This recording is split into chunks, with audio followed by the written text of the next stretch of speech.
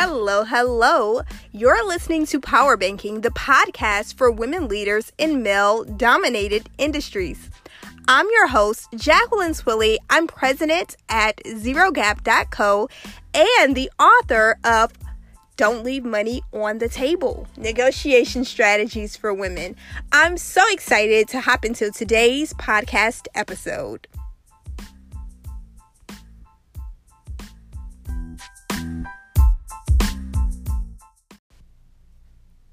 Negotiation is a conversation, not a battle. I say that, and most people think, well, Jacqueline, of course it's a battle. Somebody's going to lose and somebody's going to win. Well, you can think of negotiations like that, but I tend to think of negotiations as a win-win. Both parties can walk away from a deal or a conversation saying, I would do business with her again. Think about it. When you come to the negotiation table, and I'm using table figuratively, but when you come to the negotiation table, it's because both of you have something you want, and you have something that you're exchanging for what you want.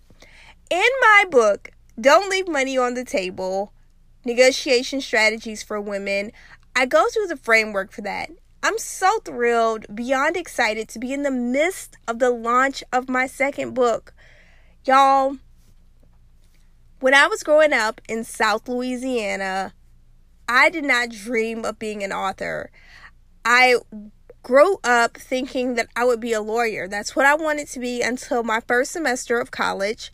Undergraduate studies, I was taking a political science class, and it was just not my cup of tea.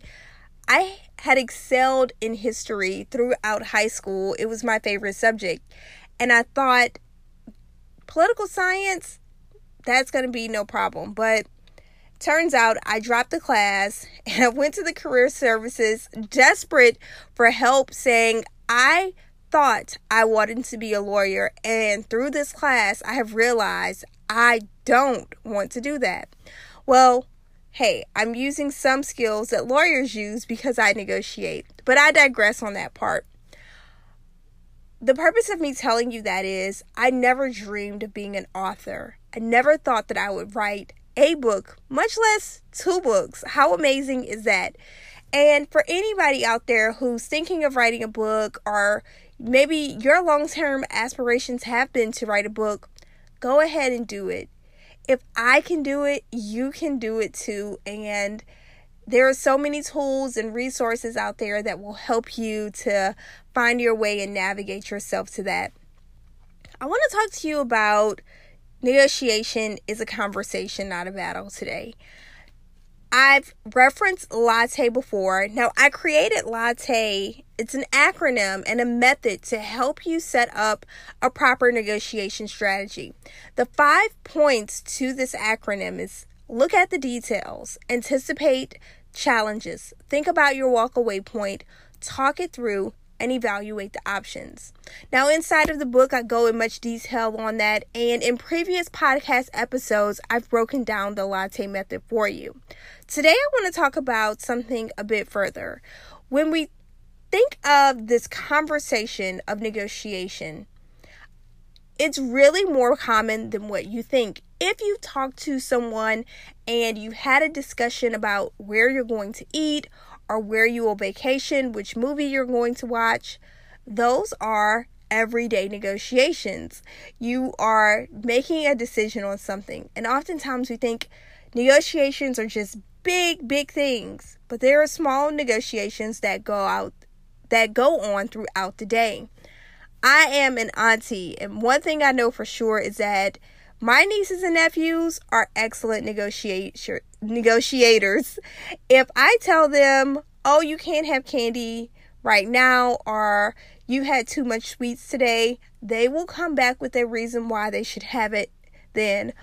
My nephew, when he was a bit younger, would tell me, oh, my mom lets me have candy for breakfast. Now, I'm not a parent, but I know for sure my sister is not feeding him candy for breakfast. But that's his way of negotiating. And if you know kids in your life, whether you have them or you've been around them, you know how great kids are at negotiating. And it's not about big things. They're not negotiating a salary, a car, a house, anything like that. It's just the everyday things. So I encourage you to think about the everyday things in your life to begin negotiating. A couple of things that you want to have going into the conversation is the facts. So when we talk about that first step of the latte method, looking at the details, gather as much facts as you can, because 80% of your negotiation is going to be the preparation. The more information you have, the better informed decisions you can make. And you want to make the best decision at any moment with the info that you have. Now, what allows you to have that information? It's doing the prep, doing the research, the part that most people want to skip. The second part of that is get a deeper understanding, once you gather the facts, of the scope of what you're discussing. So don't think linear here, think big picture. And sometimes that means you have to dig deep and find open-ended questions that you can ask to yourself and to the person you're negotiating with to help you think of the big picture that's getting the full scope of what you're talking about. Once you gather the facts, you look at the full scope of things, the next thing you want to do is understand who the key players are. Now, a few years back, I made a huge negotiation mistake. Now, when I say huge, it cost me the deal. I'll give you the short version of a long story. I had been negotiating for months, back and forth with the company to do trainings for them. And this was a very big contract, and we would be doing trainings for the initial part of the contract would be 1 year. So I'd go into the company once a month and conduct a training. Fast forward to the contract, I'm reviewing the documents. There's some language in there that wasn't quite in our verbal conversation. So when I sent a few red lines back, and red lines in a contract, it's standard. When I sent those back, the person I had been speaking with called me and said, I have to get this approved. And I didn't know that this would be a big deal, but it was a written contract. So I wanted to make sure that as a business owner, I was dotting my I's and crossing my T's. Well, in the moment when he said he had to get it approved, I realized I had not been negotiating with the key person. And I made a huge mistake. In any negotiation, you want to speak to the person who makes the final decision, or at least have them in the loop where you're communicating with them throughout, so that you are providing the right information and you're getting the right information back. You don't want to be spinning wheels. Let me tell you the short ending to my long story. Once I sent the red lines back, the person who needed to sign off on it, they wanted to start the process all over. This had been many months going back and forth, and I was willing to do it because it was a big contract. But the person that had been my liaison the whole time was just frustrated that I just wouldn't sign it the way it was. And y'all, it was not a great deal in terms of the written contract. What we had discussed verbally was amazing. That's another lesson, that not every deal is going to be a great deal, and you have to be willing to walk away. Because if I would have signed my name to an agreement that would have put my business at a disadvantage, that would have put us giving more than what we were being compensated for, I wouldn't have been able to work with other clients, and that would have been a huge blow to Zero Gap.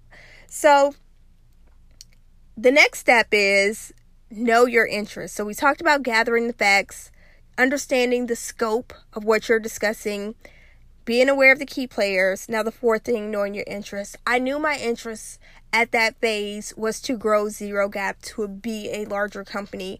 If I would have committed additional time and resources to one company, even though it was a big deal, I wouldn't have been able to work with anyone else, and I would not be able to be aware and attend to my interests at the time, which was expanding the business.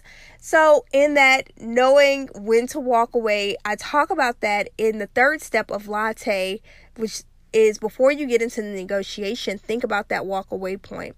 And you have to refer back to that because, like I said, I had a great deal or verbally on the table, but in the written format, it just didn't come through as what we had agreed.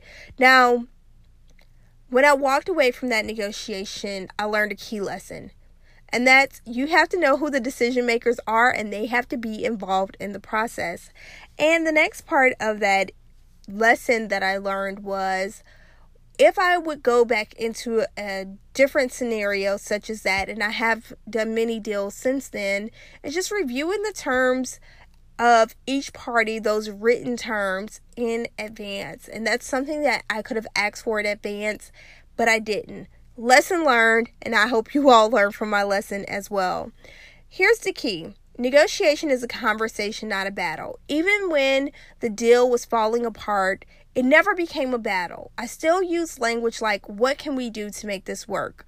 Have any exceptions ever been made? I was looking for opportunities to bridge the gap, because at the end of the day, we both came to the negotiation table because we had something of mutual benefit that we wanted to exchange.